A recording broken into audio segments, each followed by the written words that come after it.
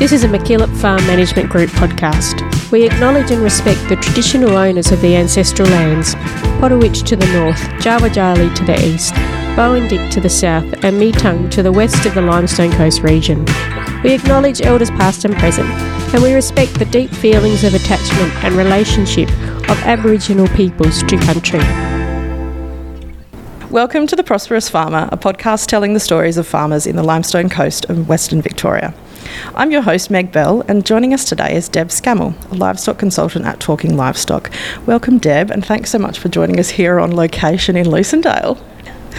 So today we're discussing setting your stock strategies for summer. Deb, before we get into that, tell us a bit about how you became a livestock consultant and a bit about your work at Talking Livestock.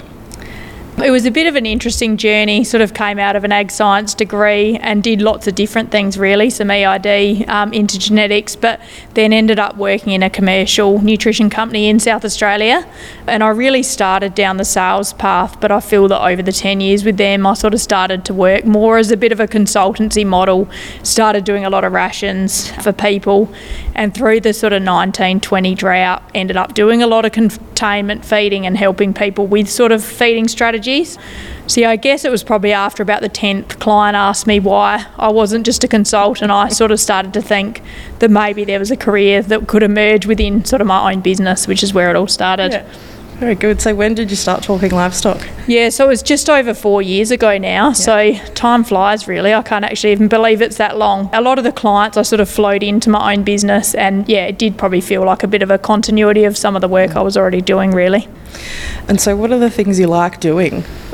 I do a lot of variety within this business, which is a brilliant part. Like I feel like no 2 days are the same. So within Talking Livestock, I do a lot of one-on-one consulting, and it's with often the same clients. I've got a lot of clients I see over a year, dealing with the different issues as they sort of come up, but also run sort of industry courses like Lifetime U, some pasture courses, run plenty of workshops. I've done quite a lot in the containment feeding space. So yeah, just working constantly with different groups of people, being challenged by their issues on farm is really rewarding for me. And then also just end up doing a lot of speaking things. So yeah, over the last 4 years I've kind of done quite a lot of tours around South Australia. I've just finished a rangelands project with MLA, which was really interesting, just doing 11 workshops across the rangelands. So yeah, I feel like there's not a lot of time to get bored really. Are you ever home? Yeah, I am occasionally. A lot of my work actually is within a close region within Seven Hill where I'm based. Probably more the projects or the speaking tours, you actually do end up away for quite a while and then end up back home seeing local people again. Yeah, very good. So tell us a bit about the current season and feed quality, and you know, maybe that's around Seven Hill, but you also say right across the state, don't you? Yeah. So what's happening in relation to current season and feed quality, and how's that going to relate to our stock over summer? I think I can talk fairly generically across South Australia this season, and especially off the bumper spring we'd sort of had the year before. The spring really has been disappointing in most areas I've seen this year. So I think we're just struggling with that bulk of feed that we usually have coming into this time of year. You know, in most regions it really feels like we're probably 8 to 10 weeks ahead of where we should be as far as summer grazing. And then on the stubble side, so yeah, anywhere, you know, yields have probably been better than we expect, but when we look at stubble quality, you know, I haven't seen a lot of grain on the ground. We're looking at a fairly short grazing period for most stubbles. So I think realistically we're looking at, you know, towards the end of January, a lot of people are going to start running out of either dry pastures or stubble feed really in the paddocks. What does that then mean for summer and supplementary feeding? When I'm doing feed budgets at the moment, we're starting a whole lot earlier. As I said, I've got clients that religiously containment feed, but you know, often through from March, for example, where this year we're going to look at locking stock up probably in January. I think just the sheer time of feeding is going to be a considerable amount of time. And then when we look at ground cover, it's good to have those ground cover targets. I think, you know, we're going to see it deteriorating quite quickly early in the new year. So people that haven't containment fed or got stock off paddocks before, I think it's going to be important to have those targets in mind and come up with a bit of a strategy of either destocking or moving stock if you're starting to deteriorate ground cover. So what sort of steps should people be following when they're developing a supplementary feeding strategy, and what kind of things should they be measuring? So the critical parts really is really just looking at your requirements of your stocks. You know, we see very different things in different regions, as far as I've got people that'll feed right through to nearly lambing, and then we've got others that are going to lock stock up sort of early in the gestational period. So I think looking at the requirements of the stock, and then the next critical thing is really just to feed test and determine what feed resources you've got available, but also at what cost. So my first step is probably to quantify what's available in the feed that you can purchase, but then also compare them so you're working out the most beneficial feed cost-wise to feed. Unfortunately, fodder prices are all looking very high, but you know, there are products you can use that are going to save you a bit of cash when you look at the numbers of mouths you're going to be feeding for a long period of time. So tell us a bit about, for people that might have stubbles, how can those stubbles be included in a feeding strategy, and what should people be considering if they're using that as a supplementary feed? With a stubble, I sort of do go through a bit of a quantification of the feed value in those as well, and you can sort of work it back to grazing days. So my first thing is to throw your 0.1 of a square metre quadrant out in the paddock, which I feel like a lot of people don't do when I'm not out on farm with them, but I'll literally count grains and work out what tonnage of grain is available in the paddock. And as I said, in most areas I've looked at this year, it's been quite low. So, you know, I've only been working on a week or two of grain value in a lot of these paddocks. Once they've consumed the grain, you've still got valuable things like flag leaf, some of your weeds and reshot sort of green, but often these aren't going to last a long period of time in what I've quantified so far this year as well. Once you're back to just your stalk, you end up down to sort of 4 to 5 megajoules of energy per kilo in that feed. So at that point, I'd find your ground cover's probably down to 50%. Stock are going to be seriously losing condition, so that's the point they need to be either moved on or supplementary fed. And so how does that differ then from a dry pasture? What sort of feeding strategy should we be thinking about when we're thinking dry pastures and feeding stock dry pastures? Yeah, so when you're on dry pastures, you know, often the quality might be slightly higher. So you might be getting your 6 to 7 megajoules of energy in some of the dry feed I've seen around this region. So you can actually just do a supplementing strategy along with the pasture. So, you know, you might only need 300 grams of barley or a full feed pellet to sort of top up maintenance energy requirement of a ewe on that feed.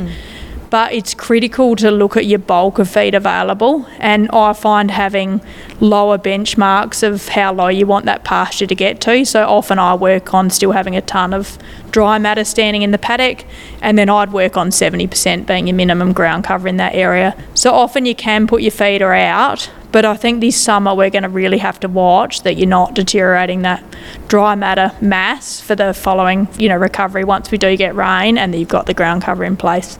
So tell us a bit about that ground cover. You've talked about 70% for pastures and 50% for stubble, but is that the kind of main, you know, things we should be aiming for with ground cover, like percentage of cover? Yeah, and that's probably what I work on as a lower level, but and I don't want to set it for people. I like people to have their own ground cover targets. So obviously the more dry ground cover you've got in a pasture paddock, the quicker the recovery is going to be, the less losses to erosion and things like that. So, you know, I've got farmers I work with that don't like going under 90% ground cover, and then I've got people that will go down to that 70 to 80%. Stubbles are tricky because you do have a lot of bare ground in there anyway. So, you know, a lot of people would prefer to be around 60%, but occasionally in a season like this you will end up at that 50%. Knowing those paddocks are then resown annually, it's a different scenario to a perennial pasture where I'd rather keep it a lot higher. Yeah, so you kind of alluded to that a little bit before, but what happens then if we're not maintaining those higher levels of ground cover for when, you know, in autumn when we're going to, for our pasture to recover?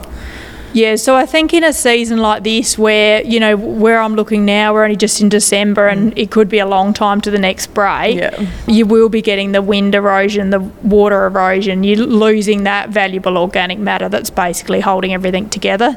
I think long-term deterioration of your paddock's going to be increased considerably if you go below those targets. But we also see sort of pasture recovery after rain. When you've got those dry perennial plants sitting there ready to boom, when you look at lambing next year or calving, it's just going to allow just a really fast recovery of that feed base.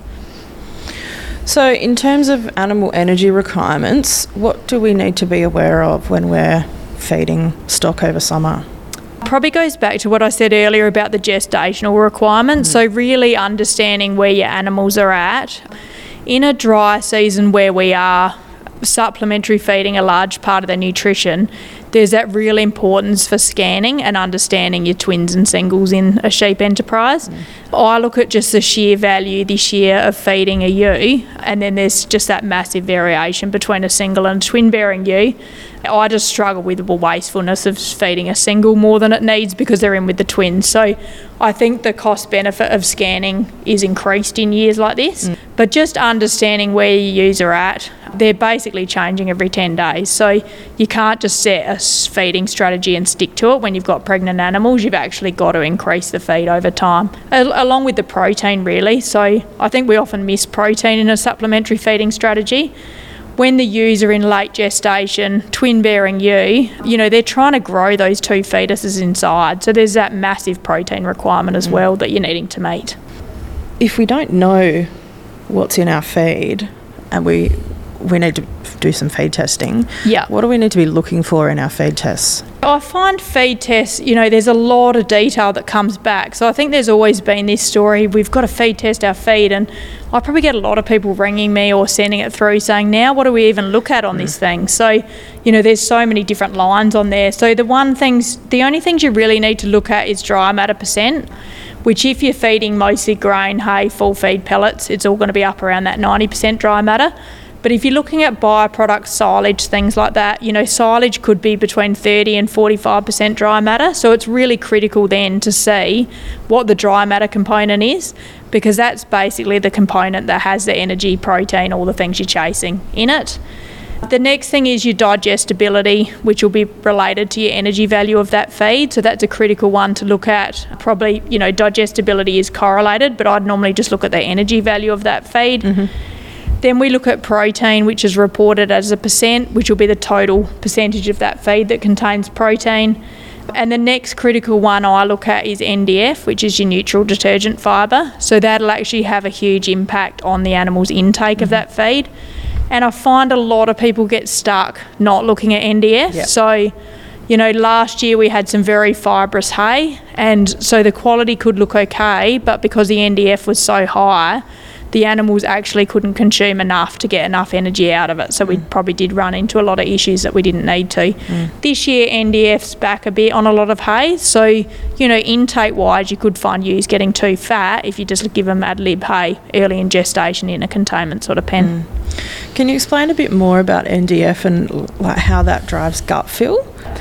NDF is basically the digestible components like lignin and cellulose that are in the feed. So as you have your feed growing and it gets more structure, your NDF value basically goes up on that feed. So once you get to really high NDF feeds, basically the rumen's trying to break down that real fibrous component, but you still need that energy and protein to sort of feed the rumen bugs to keep breaking it down. So, I sort of like to think of it as a human eating a heap of wheat bix without any milk, basically. And what you find with high NDF feeds, digestibility is often really low, so it just travels very slowly through the rumen. So the animal basically can't consume more because they're full of this real low quality feed. And often with a protein deficiency, then the microbes aren't acting quickly enough to break it down as well. We've talked about all of those issues or things to keep in mind, but what are some of the tools that we've got in our toolbox when we're developing a supplementary feeding strategy? So we've covered off on feed tests. The other one that's absolutely critical is condition scoring your stock. We can get energy charts. Lifetime will have produced some really good energy charts that tell you what animals need at the specific point in time. But what you've actually got to do is assess how well your supplementary feeding strategy is working by condition scoring stock. So encourage people to do a lifetime year course if they haven't already, or get someone out to show you. because I find most people when they start supplementary feeding end up overfeeding stock. They end up often too fat, and you end up with more sort of lambing issues than what you have with skinny stock. Yeah. So absolutely critical just to monitor it as you go. Yeah, really good tip, Deb. So we're talking about, feeding something. Maybe we need to buy some feed in, or maybe we're looking at an option to buy feed in. So how do we actually go about comparing the cost of different feed types and then budgeting for that feed and knowing how much we need to have? There's a really good New South Wales DPI feed cost calculator, which I actually find invaluable if you're looking at purchasing feeds. I often use barley and lupins, but you could put in barley and lupins, you could put in a full feed pellet, you could put in some high quality hay or silage you can purchase in the area.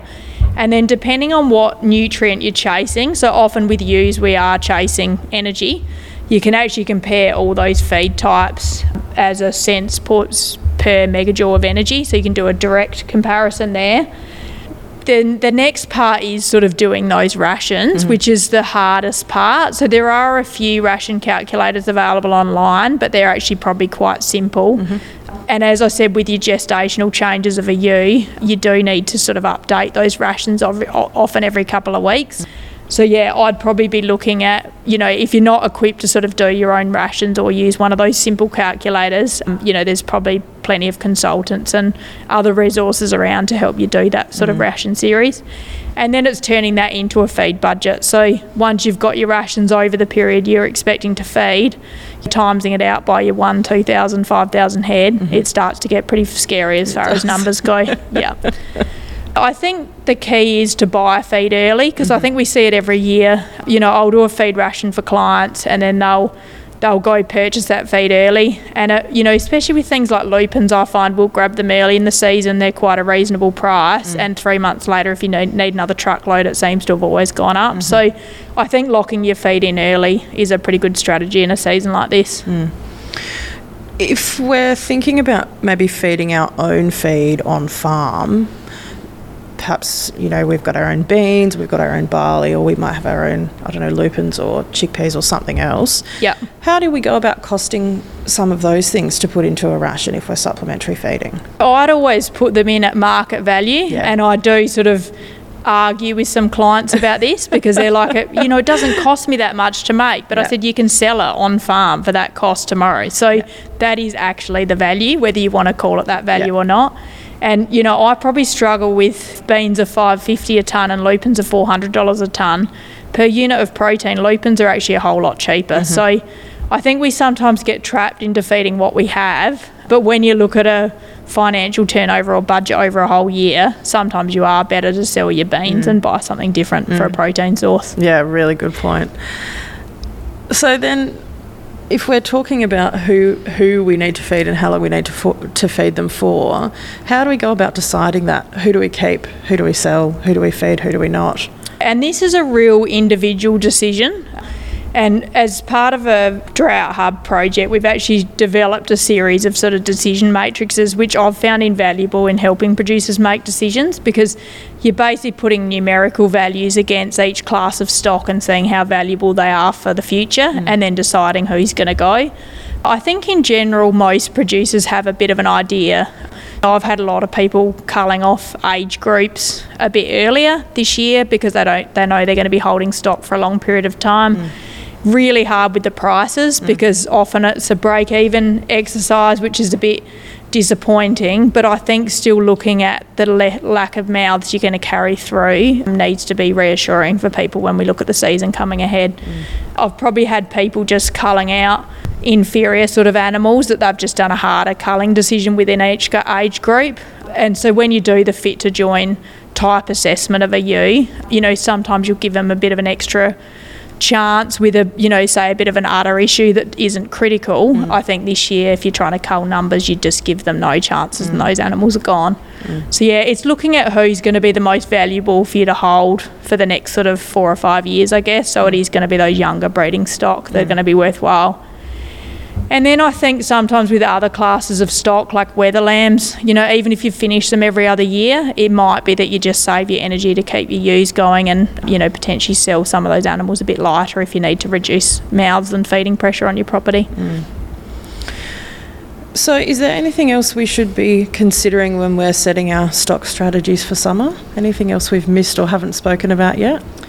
No, I think just really emphasising that early decision making as far as, and probably the cash flow side, I'll filter cash flow sort of out of a feed budget. We look at the cost of the feeding strategy, but it does need to go into an enterprise decision as far as available cash flow to keep feeding these stocks. So, I'm looking at now, even if we do get a bit of rain over the next couple of months, it's actually not going to change what's available unless you've got real deep-rooted perennial pastures that are going to green up. So, I think I really am working on a 4 or 5 month feeding strategy for a lot of clients. And you do need to work that back into a cash flow, because if there's not the money there, destocking or reducing stock numbers might be the only option, really. So what other key messages have you got, Deb, or is any other key messages that we haven't touched on so far? Yeah, and we haven't really talked about the health side, I guess, of feeding.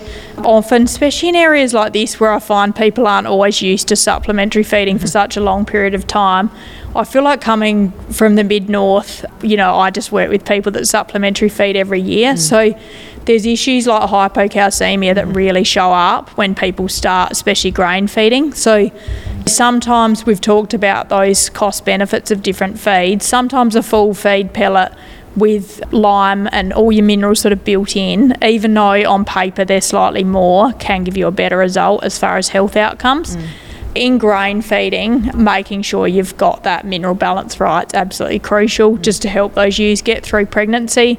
Also things like pulpy kidney, if they're coming off dry feed, your actual yearly vaccinations only cover pulpy for 3 months, so making sure you give those ewes or wether lambs a boost before you suddenly start changing the nutrition is critical as well.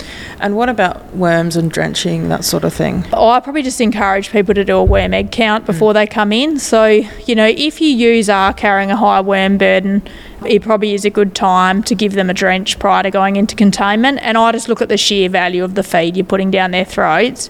If they're carrying a worm burden, you're just not going to hit your condition score targets, and that feed's basically going to be nutritionally a bit wasted. So just doing those egg counts and making that decision with a sort of consultant or advisor before you bring them in is important as well. So, Deb, what next for you? What exciting things have you got coming up in the next 12 months? What are you working on? What are you excited about? Well, I think with dry times, I feel like 1920, I spent my whole life containment feeding and working on that, and I've sort of come full circle that, so heading to Tassie next week to run a few containment feeding workshops. It's got pretty dry down there, and then have been involved in a large project, like a Train the Trainer project. So as of early next year, I think I'm going to have quite a lot of phone calls sort of helping these other consultants that I've helped upskill in containment feeding space. So that's going to be relatively hectic. But, just busy on farm, a few projects in the wings, and, all going to continue in next year, I think. Very exciting. Yeah. Full circle, coming back to training more consultants, that's just fantastic, and so great to see your progress over only 4 years being by yourself. A lot more years than that, but with experience, but that's so great that you can hand some of your knowledge on and help other people. And the problem is, in dry times there's just not enough people, so where we say, where can we go to learn more? I think having that advice to help you out with supplementary feeding is crucial. And the hardest part for the industry is having enough people with experience to answer those questions, really. Yeah, for sure. We will put all of the resources that we've talked about today into our show notes. So if you are listening and you're not quite sure where to go, you can click through to there and jump on any of those links and follow through. But Deb, thank you so much for helping us out. It was great to speak with you today. Thanks for listening to The Prosperous Farmer, a MacKillop Farm Management Group production. You can rate, review and subscribe wherever you get your podcasts. Follow us on Facebook, Twitter and YouTube at MacKillop Group, or check out our website at www.mackillopgroup.com.au. Thanks for listening, and see you next time.